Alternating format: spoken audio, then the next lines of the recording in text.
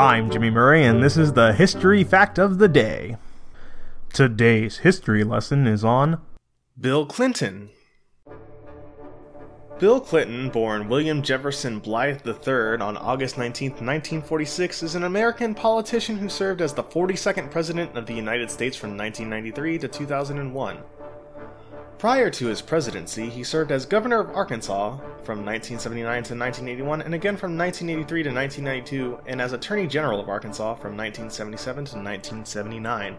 A member of the Democratic Party, Clinton was known as a New Democrat, and many of his policies reflected a centrist third-way political philosophy. He is the husband of former Secretary of State and former U.S. Senator Hillary Clinton. In 1998, Clinton was impeached by the U.S. House of Representatives, becoming the second U.S. president to be impeached after Andrew Johnson. The impeachment was based on accusations that Clinton committed perjury and obstruction of justice.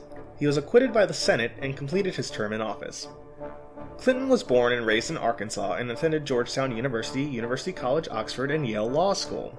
He met Hillary Rodham at Yale and married her in 1975. After graduating from law school, Clinton returned to Arkansas and won election as the Attorney General of Arkansas, serving from 77 to 79, as we said earlier. He later served as Governor of Arkansas, as we said earlier. As governor, he overhauled the state's education system and served as chairman of the National Governors Association. Clinton was elected president in 1992, defeating incumbent Republican opponent George H.W. Bush. At age 46, he became the third youngest president in history.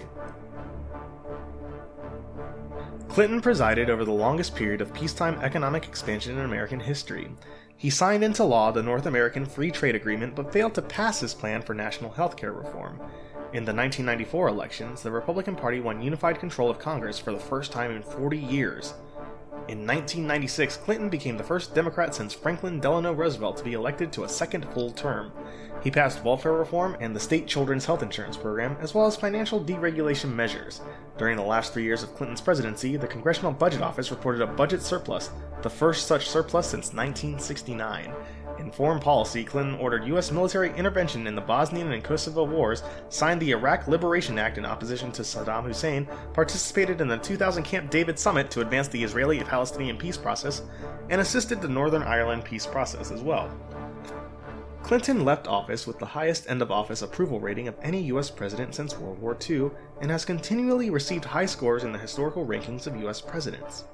Since leaving office, he has been involved in public speaking and humanitarian work.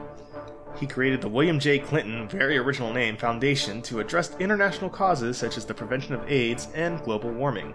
In 2004, Clinton published his autobiography, titled My Life. Again, this guy, just with the naming conventions. In 2009, he was named the United Nations Special Envoy to Haiti, and after the 2010 Haiti earthquake, he teamed with George W. Bush to form the Clinton-Bush Haiti Fund.